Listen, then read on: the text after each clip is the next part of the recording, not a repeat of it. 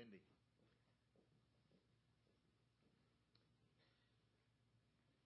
This is Memorial Day weekend, and it's a time that we remember men and women who've given their lives to serve this country. And so let's just take a moment of silence and just, between you and the Lord, just thank the Lord for the privilege we have of worship today and the sacrifice that made that possible.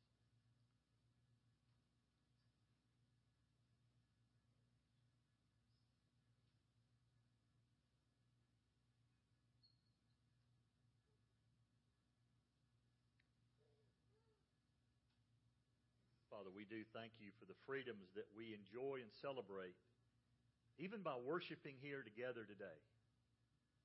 God, we recognize men and women who bravely fought and gave their lives on the battlefield to provide this. And God, we also thank you for Jesus, who because of his shed blood on the cross, we can truly be free. So, Lord, we give you this time now in Christ's name. I invite you to open your Bibles to Galatians chapter 2. I'm teaching through the book of Galatians this summer, and just to catch you up to date, letter written by the Apostle Paul to the church in Galatia, several churches in that region, and obviously the letter would have been passed around so that others could read it. So let me read the passage, Galatians chapter 2, verses 1 through 10. Then, after an interval of 14 years, I went up again to Jerusalem with Barnabas, taking Titus along also. It was because of a revelation that I went up, and I submitted to them the gospel which I preach among the Gentiles. But I did so in private to those who were of reputation, for fear that I might be running or had run in vain. But not even Titus, who was with me, though he was a Greek, was compelled to be circumcised. But it was because of the false brethren secretly brought in, who had sneaked in to spy out our liberty, which we have in Christ Jesus, in order to bring us into bondage. But we did not even yield to them for even an hour, so that the truth of the gospel would remain with you. But from those who are of high reputation, what they were makes no difference to me. God shows no partiality. Well, those who were of reputation contributed nothing to me. But on the contrary, seeing that I had been entrusted with the gospel to the uncircumcised, just as Peter had been to the circumcised. For he who effectually worked for Peter in his apostleship to the circumcised, effectually worked for me also to the Gentiles. And recognizing the grace that had been given to me, James, Cephas, and John, who were reputed to be pillars, gave to me and Barnabas the right hand of fellowship, so that we might go to the Gentiles and they to the circumcised. The only thing they asked of us was to remember the poor, the very thing I also was eager to do. I remember a time when my kids were younger, and I probably did this more than one time. If other children were over at the house playing with them, and their parents may have been there, but if they were getting into something they weren't supposed to be getting into, maybe misbehaving, doing things they shouldn't be doing, there were times that I would correct my kids. I would say to them, now, kids, you remember you're not supposed to. And they'd kind of look at me like, yeah, Dad, we know that. It wasn't for their benefit I was saying that. It was for the kids who were messing up that I was just trying to remind them, don't do that. And part of the reason I was having to remind them is their parents were clueless or just didn't care. And so I want you to pay attention as we look at these 10 verses. I really think a lot of that is what's happening here. If you remember the audience that this letter is written to, the letter makes a little more sense. I'll just be honest with you. These 10 verses have a lot of, if you're an English teacher here and you read this in the original language especially, it would bother you because there's a lot of sentence fragments, there's parentheses, and then there's even parentheses that don't show parentheses. And so I'm going to try to walk you through that.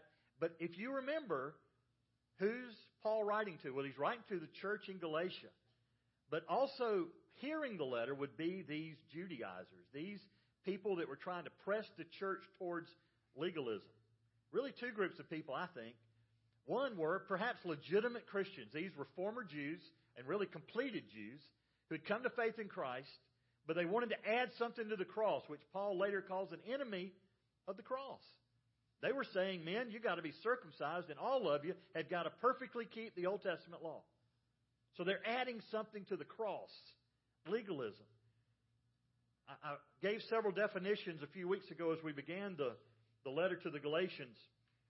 But one that I'll share with you today is this. Legalism is working in our own power, according to our own rules, ultimately to earn God's favor.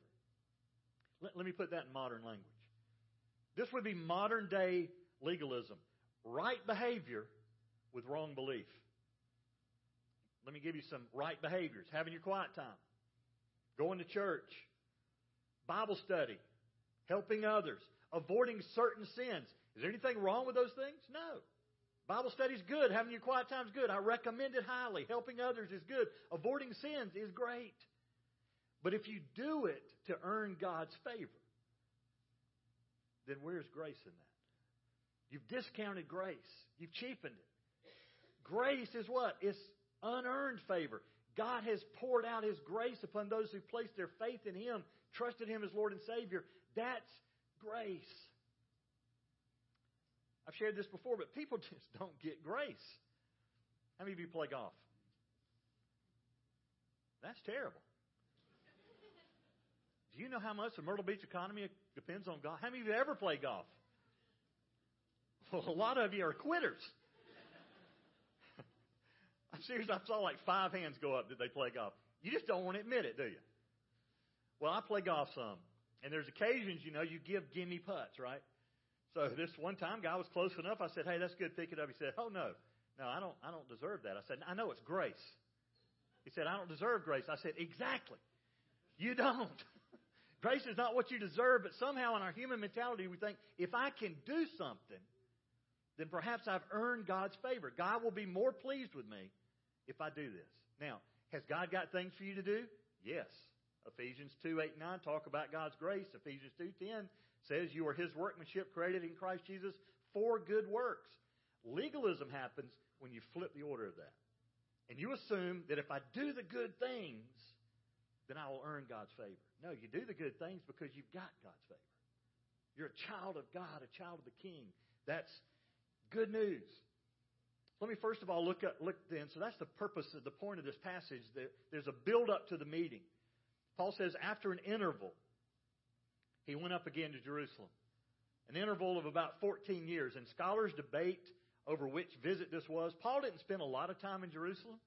In the first chapter, he's already talked about after about 3 years, he went up to visit for a little while with Peter, Cephas. If you read it, you're going to want to say Cephas, but it's Peter. He went up and visited with him for about 15 days. And then after about 4 years, 14 years, I think he's talking about 14 years from that time. So he's been a Christian now for about 17 years. What did Paul used to do? Paul used to persecute Christians. He was part of the Jewish militia, so to speak, to go out and literally drag believers back to Jerusalem to be imprisoned or even sometimes put to death. That's Paul. So it's been about 17 years. There may be another occasion he came to talk about the offering. I think this was the occasion for the Jerusalem Council. And for some of you, you're like, what difference does it make? Just forget it. Don't worry about it. It's been about 17 years since he was saved. 14 years since the time that he has just mentioned in chapter 1. So a lot's been going on in that time. He has been preaching the gospel. And so because of a revelation of God, he goes up with Barnabas and Titus to Jerusalem. One thing let me tell you about Jerusalem. It doesn't matter which direction you come from, you're going up. So it doesn't always mean he was headed north. Sometimes he may have been headed south, out of Antioch, out of the region of Galatia, or any of those places. But if you ever go over there, you'll see, it doesn't matter. You're going to ascend to Jerusalem. And he took Barnabas with him. Barnabas had helped start the church. But he also took Titus. And I think it's strategic because Titus was a Greek, and he mentions that. And you're kind of wondering, what's the big significance of his lineage and his background? He was a non-Jew. He had never been circumcised. And so for Titus, it's gonna be a button to push to figure out, is this gonna be accepted among the other new believers that came out of the Jewish faith that were raised Jews? Are they going to accept Titus? And so Paul said it's because of revelation, because of this disclosure from God, that God directs him to go up to Jerusalem. Now let's look at the details of the meeting. And this is interesting. Paul convenes kind of a private time with these pillars of the church, these men of reputation. He said, I submitted the gospel that I've been preaching, that I preach, literally present tense. This is what I'm preaching among the Gentiles in private to those of reputation. So Paul literally gathers together, especially Peter and James and John. There may have been some others there, but the ones that he trusted, that he had a good opinion of. In fact, I think you're going to see some sarcasm a little bit from Paul, and I think it's because he's writing and he knows Judaizers are going to be reading this. All Paul had ever heard out of Galatia is, well, these people are coming in saying they are authorized by Peter, James, and John. They're authorized by the real apostles. Paul, you really don't count. And so they were using that as kind of a club to beat up Paul when he wasn't there, to make these people think, well, you need to follow us. Yeah, Paul preached grace. Paul preached you can come to Christ and not become a Jew first. But we're telling you what Peter, James, and John are saying. And so Paul says, no, I went and had a private meeting with them, and I outlined my gospel. This is what I'm preaching. And we'll find out later they were totally in acceptance of that. And Paul said, I did it because I wanted to make sure I hadn't been working myself to death. I hadn't been running to keep the church together, running in vain. Now, it's not that Paul's saying I'm delivering the gospel to them to find out if I misbelieve. No, because where did Paul's gospel come from? He makes it clear in the first chapter. It didn't come from man. It came from God. So if you know you've got the word from God, it doesn't matter what other people say. And so Paul takes it to these pillars of the church because he wants to make sure he keeps the church united. Because this was an issue that could fragment and fracture the church. If you still had people preaching that the Jews or the Christians in Jerusalem who are former Jews are a different set of Christians than you are. They're a little closer to God than you are. Then what's that going to make the Gentiles feel like? Those who come to faith in Christ and weren't raised Jews are going to kind of feel like second-class Christians. Yeah, you're going to be welcome into heaven, but you're going to have to come in the back door. You ever felt that way? I have. And it wasn't over being the Jew thing. It was over just the issue of grace, of understanding God has forgiven you. And it's not because you deserve it. It's because of grace. And so he makes a point of saying, not even Titus, who was with me, though he was a Greek, was compelled to circumcision. And then I think Paul takes a little step back, a little parentheses. But he says, but it was because, I think the whole reason Paul is there is because of this dispute. These false brethren, literally pseudo-brothers, these pretend Christians, these wolves in sheep's clothing, who have been secretly brought in. Now, who's brought them in? Well, scholars debate that, but I think it's simply this. I think they could have been brought in by other believers, but I think more than that, I think the Jews who were ticked off at this growing religion of Christianity, I think they sent some people in pretending to be a part of the church, pretending to be believers. Paul calls them false brothers. You can't say that they're Christians who had it wrong. I think they were people who weren't Christians. And so they are secretly brought in, sneaked in, literally to come alongside stealthily to spy out our liberty. It's as if they're on a military mission and the general has said, you go into the enemy camp, spy it out, and find out how we can sabotage the camp. And that's what these false brethren were trying to do. And Paul was wise to it. God had opened his eyes to it.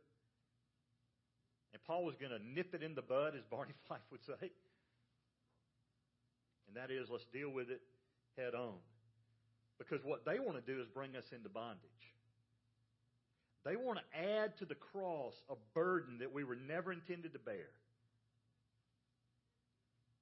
And bring us back into bondage.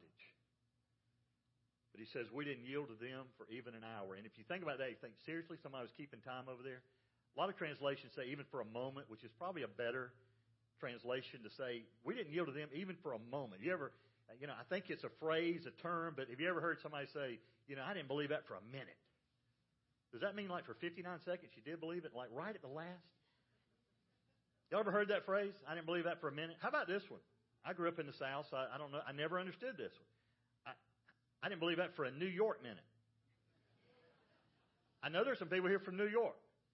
Y'all are from New York. What does that mean? I never understood that. Y'all ever heard that phrase, a New York minute? I've heard Philadelphia lawyer. Pat, what does that mean? I don't know. New York minute. But Paul is basically saying, listen, because we were confident in the gospel, these outsiders who came in preaching something else, we didn't give it any platform. We didn't give it any ear because we knew they were wrong. And we knew they were trying to deceive. And the reason we didn't give it to them is because we wanted the truth of the gospel to remain with you. Men and women, at the end of the day, that's what's most important. All this other stuff. There's stuff today you can hear on television, hear on the radio, perhaps hear in pulpits across America or the world that's adding something to the gospel, or they've kind of shifted the focus of the gospel, and it's kind of a half-truth, but a half-truth's a whole lie, right? You've got to be careful. So Paul said, we didn't yield to that even for a moment, so that the truth of the gospel would remain with you. We live in a generation where one of our presidents years ago said, you haven't heard my version of the truth. Does truth have versions? I mean, I understand you hadn't heard my side of the story, but truth is truth. The problem is we've tried to make, in some circles, truth relative. I've heard people say, well, that may be true for you, but that's not true for me. Really? Who made you the arbiter of truth? Truth is truth. You may not like it. You may not agree with it. You may not yield to it. But it's still the truth. And folks, listen, if you're struggling in your walk with Christ, the thing to return to is what? The truth. One thing. Satan would love to make you doubt your salvation. I remember as a youth pastor, I did like a 6-week series on assurance of salvation. 3 weeks later, a girl came up. She said, really struggling about whether I'm saved or not. I'm like, were you not here for those 6 weeks? I've dealt with that. No, what happens? You're walking with Christ, and Satan loves to throw these little seeds of doubt. So what do? You come back to the facts. You come back to the truth. Have you trusted Christ as your Lord and Savior? You're a follower of Jesus Christ. If you're not, then don't bank on the fact you've been to church camp, you went to church last week, you're a member of a church. What is it? The truth of the gospel. That is that Jesus Christ lived a perfect life, died on the cross to pay the penalty for our sin, and through faith in Him I have eternal life. That's the truth that Paul said. We weren't going to give up on that for a moment. And let me just ask you, are there any parts of the gospel you're willing to compromise on? Paul was willing, for the weak believer, Paul was willing to almost do anything to bring them along in the faith. But for the non-believer who was trying to distort the gospel, Paul wouldn't compromise an inch. And folks, I think we live in a day and age you need to be careful. There's a lot of spiritual stuff out there. We need to be careful that we don't compromise the truth. There's things in church that aren't worth fighting over. The color of the carpet, we don't even have carpet. So we're not fighting anymore on the color of the carpet. We might fight over where we have carpet or not. Is that going to matter in eternity? No. But the gospel truth matters in eternity. Don't compromise on that.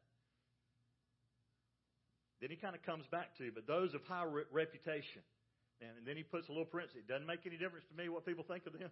Because God's not a respecter of person. Literally, God doesn't care what your face looks like. Makes no difference to me. God shows no partiality. And I want you to catch this. Paul is not using sarcasm to Peter and James and John. Paul had ultimate respect for Peter, James, and John. What's he doing? He's saying to these Judaizers, listen, I know you've lifted these people up as being the only authority. So 4 times he kind of addresses pillars and high reputation and their reputation. And all he's simply saying is, I submitted the gospel to them, and they added nothing to it, which is good news. They didn't come away from the meeting and say, okay, Paul, you're close, but you need to add a couple things. And the one thing Paul was looking for specifically is, where does circumcision fit in all this? And you'll find out later. They finally, out of the Jerusalem council, said, no, you don't have to go back and go through the ritual of being a Jew to be a Christian. They didn't add anything to Paul's preaching. And then last, the results of the meeting. Verses 7 and following. But on the contrary, Paul said, they didn't add anything to me, to the gospel. But on the contrary, seeing that I was entrusted with preaching the gospel to the uncircumcised, as Peter had been entrusted with the gospel to the circumcised. What's Paul saying? Paul, who was a Jew, if I had been in charge, I'd have messed this up. I'd have thought, who better to go to the Jew than Paul? Because he is a Jew. Paul even said, I was a Jew among Jews, a Pharisee among Pharisees. But that's not how God worked it. Now, does that mean that Paul never shared the gospel with a Jew? Absolutely not. We know that he did. In fact, Paul typically, first place he went when he got to a new city was the synagogue. Did Peter never describe the gospel and share the gospel with a non-Jew? Yes, he did.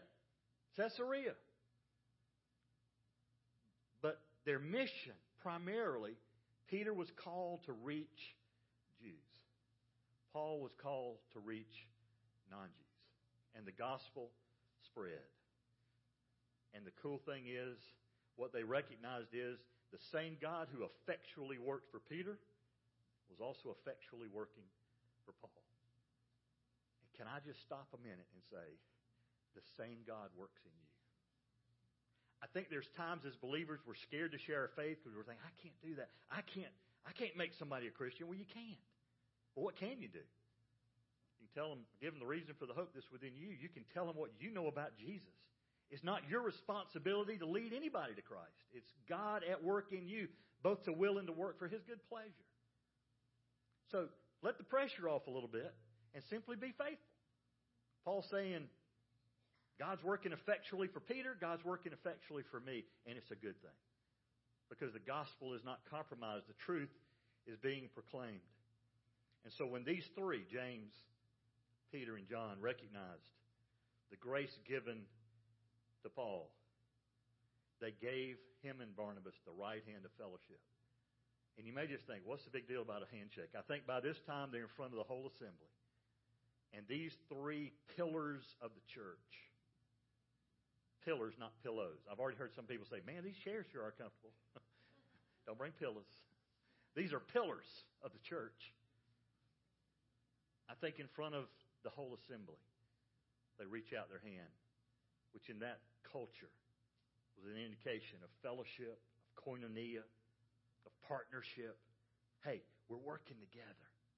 You may be going that way and I may be going this way, but we're going for the same reason, and that is we're telling people the truth about the gospel of Christ. So they gave them the right hand of fellowship, and they only asked one thing of them. Just please remember the poor. If you read 1 and 2 Corinthians, you see Paul talk about this a lot. They were taking an offering. Why? Because the Christians in Jerusalem were destitute. They couldn't find jobs. A lot of times they couldn't be a part of the family anymore because they've left the Jewish faith. They've come to faith in Christ. They're now outcast. And it didn't mean there weren't poor people outside of there like Macedonia and other places, but typically there were also wealthy people who helped take care of those people. And so what these three are saying is, hey, listen, don't forget there's people that are starving in Jerusalem because they've come to faith in Christ. And Paul said, hey, you don't have to remind me of that. That's the very thing I was eager to do. I was already doing that. I was already using speed and bent upon taking care of the poor. So in closing, just the so what. How are we going to guard the truth? You're now ambassadors for Christ. If you're a believer, if you've come to faith in Christ, just 4 quick thoughts. First one is this: always tell the truth, even in the small things. It builds credibility. If you are known as a man or woman who you know when you speak, you're going to speak the truth, that builds credibility. In fact, some people lie so much they can't remember the truth. I think it was Mark Twain who said, always tell the truth, that way you don't have to have a good memory. I remember as a teenager growing up, I don't remember who started the lie, but when I turned 16, I didn't have a car to drive. But in our youth group, people started telling people, Robert's parents are getting him a Trans Am. They started calling me Trans Am Rob, and some of you don't even know what a Trans Am is. It's a really cool car. And I heard the lie so many times, I kind of thought, maybe they know something.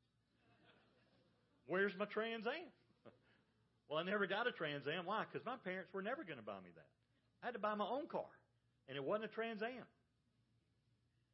Second thing, don't believe everything you hear. If you hear somebody, even in the name of Jesus, proclaim something on television, on the radio, or even from a pulpit, check it out with Scripture. If it doesn't square with the truth of God's Word, don't believe it, and for goodness sakes, don't preach it. Not everything on the internet is true. Not everything that gets forwarded into your inbox is true. Be careful. Third thing, know the Word of God.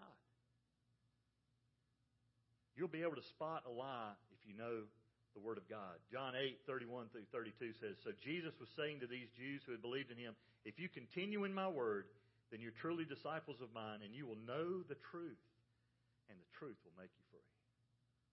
Last thing, don't only know the truth, but speak the truth. Tell people the good news. That's what the gospel, the word gospel means. Good message, good news. When the angels appeared to the shepherds on the hillside, they said what? We've got good news. What was the good news? Jesus Christ has been born. We've got great news. Not only was He born, He lived a perfect life, died on the cross, paid the penalty for our sin, and has risen from the dead, and He's coming back. That's our message, folks.